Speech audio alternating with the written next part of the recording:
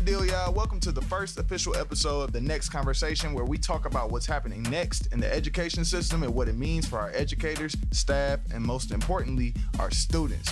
I'm your host, Antonio. Some of y'all may know me as Queso Tone. You might have seen me performing on stage, or you might have seen me in the classroom. You know what I'm saying? But today, I have a very, very special guest. Not really a guest, more so a member of our team. You feel what I'm saying? My partner in crime, big boss man. What up? Mr. Rod Wallace. What up? Hey, everybody. How you doing? What's good? What's good? Good. Man? How you feeling today, man? I feel great. It's a beautiful day outside, kicking it with the kids. So it's a great day. It's a great day. It's a great day. Sound like a blessed day to me, man. Absolutely.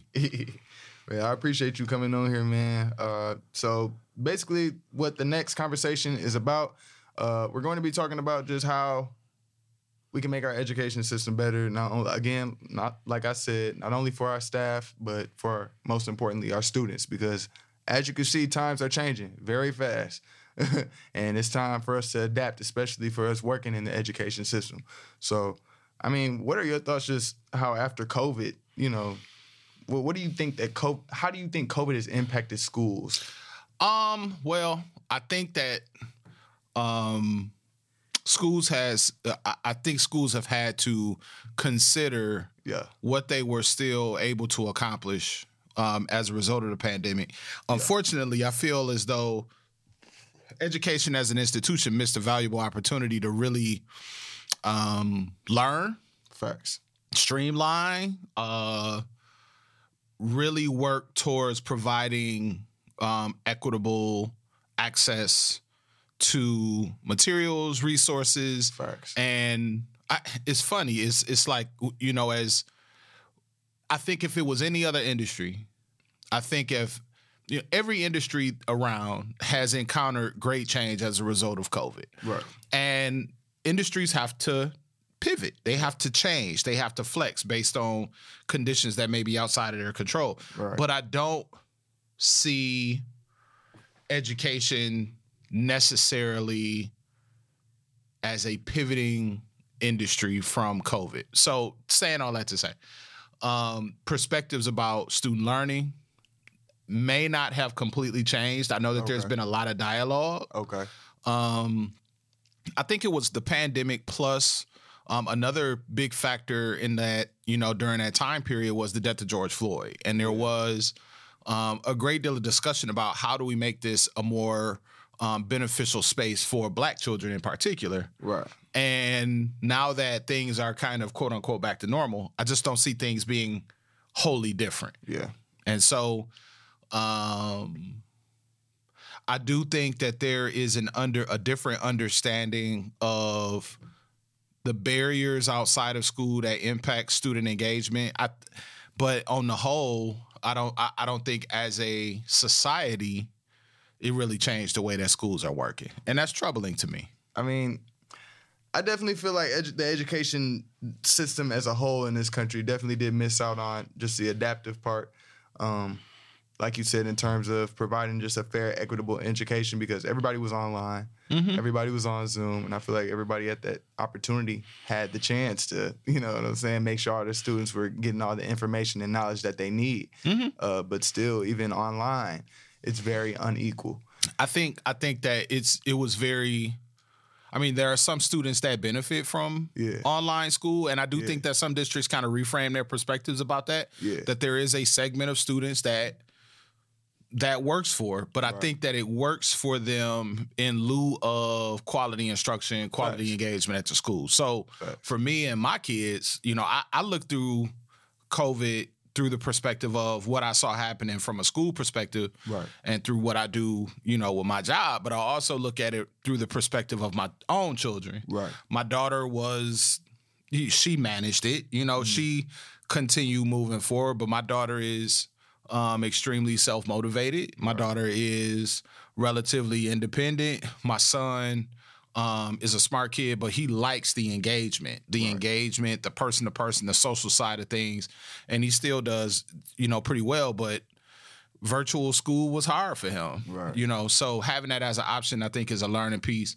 I think that you're going to experience something similar as we continue to grow and we continue to learn about artificial intelligence too. Oh yeah, I think that has the capacity to, again, we have this opportunity to kind of evolve education into something that really is directly connected to what's really happening in society. Right. But we're already behind in that. There's still people who are like, oh, artificial, it's bad, it's this. And it could be what it is, but it's going to be here. Yeah, and it's going to be the future as well. Absolutely. Mm-hmm. Yeah, I mean, like how I was just saying, like times are changing very fast. And you can definitely see this AI is about to start taking over. Like I was just watching this movie, like it was just showing like, you know, the future, what they predicted will be the future. You know, like it's literally AIs cooking and cleaning the house. Like, you know what I'm saying? And we're not that far from there. No. So how are we going to adapt? How are we going to pull what's happening now with the AI and everything into the classroom? Like, how do you think that's going to affect the education system from now on? I think what you really have to understand is, you know, what we're seeing with AI is real baseline level stuff. Like, you know, you could type in, I use this example all the time. I actually showed my class this. You know, you could type in, write a rap song in the style of Kendrick Lamar about Taco Tuesday. And it will do it. And in your mind, you can hear Kendrick Lamar rapping it based on the words that's being used and everything like that and the cadence and everything. What? But when you take AI technology and you embed it into other technologies, you embed it into vehicles, you embed it into defense mechanisms, you involve it in the healthcare system, then what you're finding is, you know, we called, you know, the 2000s kind of the information age, and that age is kind of dying away because now you don't have to have all the information. You're working in partnership with technology to get things done. Facts. And so I think as it impacts the classroom, I think that, you know, we've been throwing around Bloom's taxonomy for years. Like, you know, these are things that are lower level thinking activities and stuff like that. Now, I can't give my class something that says, if I want them to learn it, if I want them to learn it in a way that they are going to be able to utilize the ethics involved in it. If I'm teaching a history class, for example, if I'm teaching what are the causes of the American Revolution, you know, them getting the benefit of the research, the editing, the revising, that part of it is kind of going away. It's more so take one of the causes of the American Revolution and identify something in your own history that reminds you of that reason for making this big change or something like that. I'm just throwing that out there. Okay. So it's more so, how do we synthesize information? Like, how do we take something that is going on or take something that is from content and how do you apply it to your own situation? Right. Because that's when you truly learn things. Right. Because at this point, you know, I mean, it's just amazing to me how we still have teachers that are that still had these real archaic ways of planning and executing lessons because it just doesn't exist. And our kids know too. Yeah, and they don't relate to it. No. And that brings me to my next question. Like, how important is it for students to be able to relate to their teacher? Like, you know, because me growing up, I always looked at my teacher to be someone, you know, dressed with a suit and tie, you know, shirt and tie, or, you know, ladies, they got their dress on and everything, real professional. You don't really think about them having a life outside of school.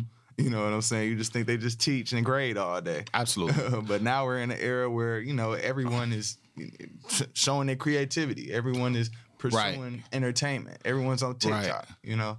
Right. So, you know, I study black male educators. Facts.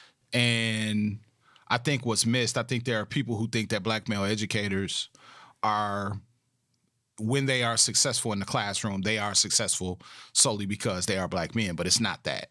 Right. Many of them that I have interviewed, talked to the focus groups with, they have a charge towards relatability or a charge towards authenticity that is missed, I think, in terms of how teachers are prepared to teach. So teachers are not prepared to be leaders. Teachers are prepared to be teachers, right? Not understanding that teaching is leadership. Right? So, and it's leadership of young people, but they're not going to lead just in this world. You are not going to lead in a classroom just because you have information that other people don't. Right. Because the value of that information comes down to the degree to which they base value in you as an authority and the value in how you feel about them. Right. If that makes sense. No, that makes total sense. So we don't do enough of that at the teacher ed level. We kind of just take people who they are and kind of try to put them through this machine and say, now you're a teacher. You passed your MTTC. You took all your classes, this, that, and the third. So being relatable is not necessarily about, it is helpful for, all kids to see different types of people in the classroom leading and caring and growing and developing as people, but you don't have to be a Black man necessarily to be a teacher that a student can relate to. If the way to do it is to become as fluent possible and to become as fluent as possible in what is most important to them. I agree. And I would also even add, about just creating a genuine relationship with your students, especially if you're going to have the same students, for a whole semester, or, elementary teachers, they have students for the whole year, so I just feel like, why would you think a student will want to listen to you or look at you, as a person of authority or a person they should respect, if they don't relate to you? If you're just very robotic, you just come and do your job, you teach, and then you don't even invest any time to even getting to know your students, or even, expressing things that you like to do. You know what I'm saying? I like to do music. I want to incorporate music into my class and, allow my students that also enjoy that to also have the opportunity to express themselves. Right. But if they don't feel comfortable enough to do that, then it's just like, why would they listen to me? Why would they, look to me as, oh, this is someone that I should respect or, have some type of, you feel me, some type of... Absolutely. And it's not just the music that you create. Let's say that they don't even relate to your music, but do they see you not giving up at it? Right. Do they see you being consistent at doing it? Do they see you being proud of yourself in creating it and not, those are the things that mean a lot to kids above and beyond the cultural elements and the ontological elements of music and hip hop and culture and all of those things. Not just those things, but what other competencies are you utilizing in your music? Because it's not just the thing, it's kind of everything else around it. Right. If, there are some students that create great relationships with adults who are coaches for athletic coaches. And it's not just because that adult has an interest in something that they're interested in. They're actually seeing somebody live through that interest, which we all do. We kind of live through the things that we're interested in. Right. So being relatable comes down to the fact that showing that you're a human. All right. More than... So important. Yes. I've had teachers over my career who I've always taught in Black, I'll just say it, in Black schools that have been 95% Black or higher. Right. Till I came to the college level. And what I found is we have extremely highly successful teachers from across the spectrum when it comes to ethnicity, across the spectrum when it comes to age, based on that level of confidence in who they are as people. And so, all teachers go through it early on. If you're really highly, strongly related to students when you come in, you might struggle with some method. You might struggle with some planning and execution of lessons. Right. And vice versa. So I saw teachers who stuck to their guns about who they were and displayed the understanding of child development and understood the value of flexibility, the value of trying new things, the value of empowering kids. And they were extremely successful.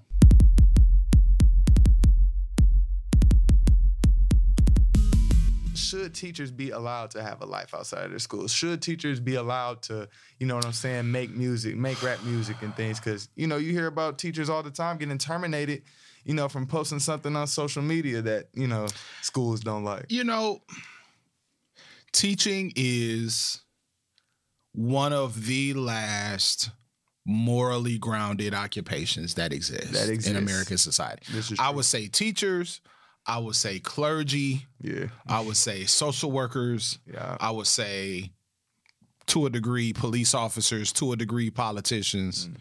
But unfortunately, we've become so akin to, or we've become so used to identifying corruption within police or politicians or these other positions, and even teachers, that it just becomes difficult. Here's what I'll say.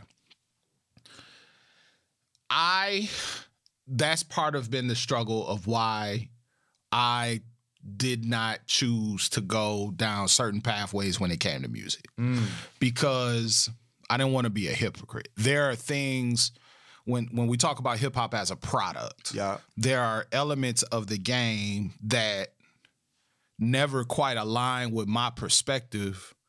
And there were things that I knew that I couldn't talk about or I couldn't say, and then be a person who is amongst kids all the time, just because of the public perception of it. So, but in the same token, those rules have kind of changed too. Definitely. So I think that, I do believe that if you are a teacher or somebody who works with young people, they are looking at you like, you know, this is a person that is reflecting some semblance of moral, like a moral foundation to a degree. And so you got to, especially keeping it a buck, especially being a black man, because you are only 1.3% of all teachers, you know, and you represent something. And so I do a lot of work with teachers, and our private conversations amongst us as men is conversations amongst men or whatnot. We laugh and we joke this, that, and the third. But when we're making music, we kind of make music with that kind of in mind. Like, we do have an obligation to use this platform to do the right things and say the right things. So, you know, it's a crapshoot. You know, I mean, there's somebody who works at the university. There used to be a great deal of, I think there's still much more latitude when it comes to doing and saying whatever you feel like you want to say, especially if it's grounded in, you know, what you know, your public persona, your purpose. You know, I know professors that make hip hop music that's scandalous. You know what I'm saying? Not necessarily scandalous, but I mean, it depends on what you consider scandalous, because if your worry is the language, language is a part of the culture. Language is a part of the aesthetic as well. So that's one thing. It's another thing for me to be, you know, I didn't want to be the dude that was arguing with somebody in the club at 3 o'clock in the morning.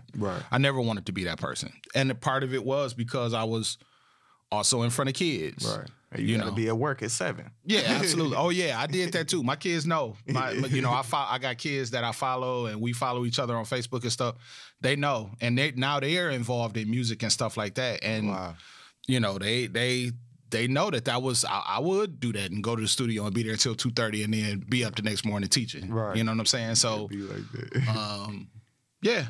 So I do think that there is, when you choose to work with children, I do think that you have to keep in mind that you are putting yourself in a position that a lot of people are not comfortable with.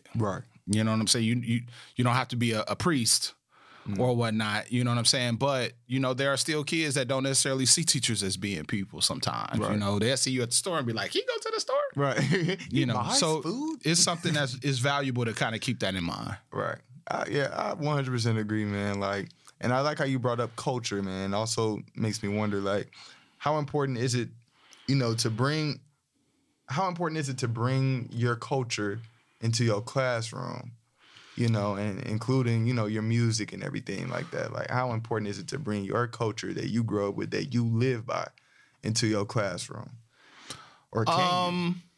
Or can you even? I think that you have to find, I think it's extremely important. I think bringing culture itself is valuable in terms of and creating a culture. Yeah. In terms of creating traditions and creating values and creating norms and creating customs in your class. Facts. That's extremely important because the one thing about it is culture, when we talk about culture is going to be created. Yeah. One way or the other. Yeah.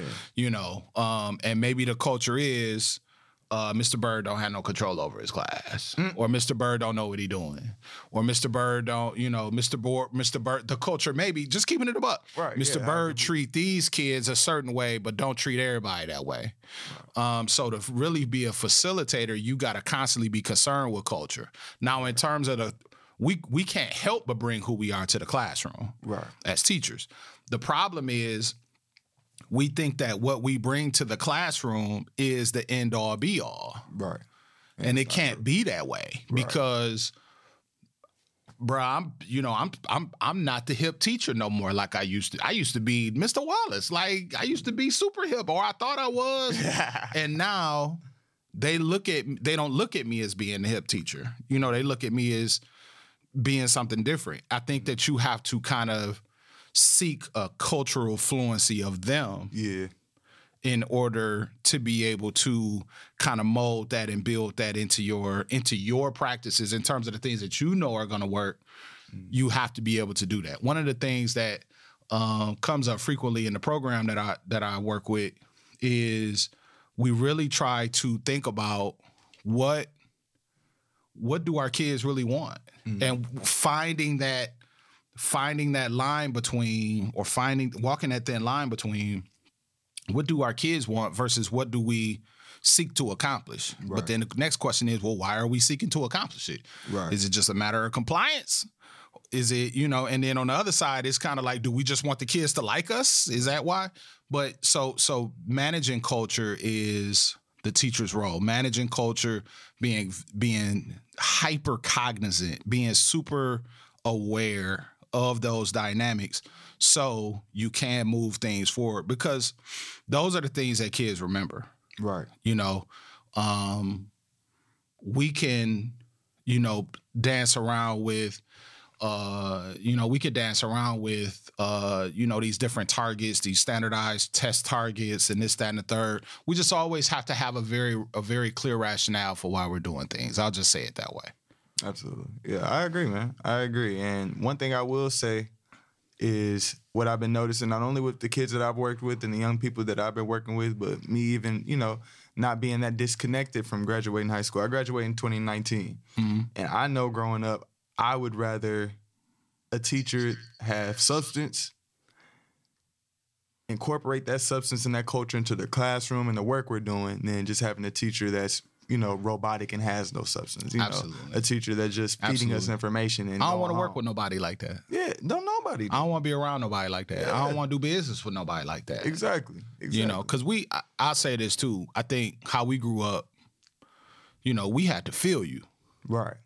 And that's okay. Still do. You know, still do. Right. We're very emotionally connected to the stuff that we do. Right. Sometimes I think it's to a fault. You know, even sometimes we're very emotional people who, when we feel you, we feel you. And so, you know, you can't come into a classroom where, especially in high school, really middle school too, you figure a sixth grader has been in school for 6 years. Right. And they know who that person is standing in front of the class after that first day. They kind of know who you are. Right. And so they know there's a dynamic that's involved. And if they don't feel you, they're going to let you know. And they're going to let their mama know, I don't like Mr. Byrd.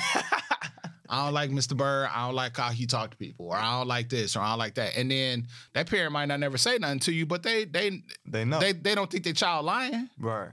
And so you got to give as many opportunities as possible for people to make connections with you. That's extremely important. And very connections important. That's authentic too. Yeah. Because authentic. It works the other way too, man. You know, if people feel you when they work with you, they can take criticism from you. Right. And that's one thing that we don't do enough of, is teach young people about criticism. Yeah. And taking criticism and taking pushback. Especially with social media now, everybody's just quick to judge. Yeah. And everybody's algorithm gives them exactly what they're looking for. Exactly. So, yeah, absolutely. Yeah, I appreciate you, man. I appreciate you saying that, and yeah, I'm definitely taking notes from you, man. Because I said, I look up to you, man. You're taking notes from you. Inspiration. Well, yeah, I guess that's how education's supposed to be, right?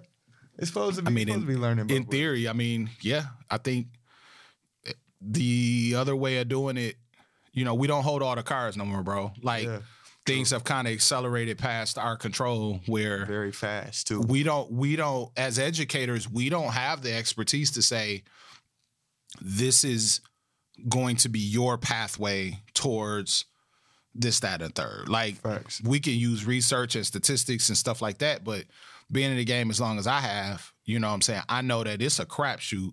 Mm-hmm. You have students that can graduate with all A's and then have a life-changing experience that next year, and now their pathway is completely different. Kids that was, that really had a hard time in high school grow to become very, very successful people. Mm-hmm. So more so, you just try to, you do your best to acquaint people with options, right, and love them through it. Right. And if you can't love them through it, you really need to be out the field. Yeah. Yeah, you got to be able to. Yeah. You got to be able to. Right.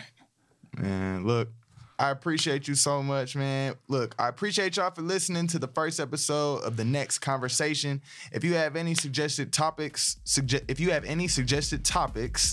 or questions, please be sure to email us at thenextconversationpodcast@gmail.com. And yeah, more episodes will be coming soon. I appreciate you, Mr. Rod Wallace. No doubt. And yeah, this is your host, Antonio, a.k.a. Queso Tone. We'll catch y'all on the next episode. Let's do it.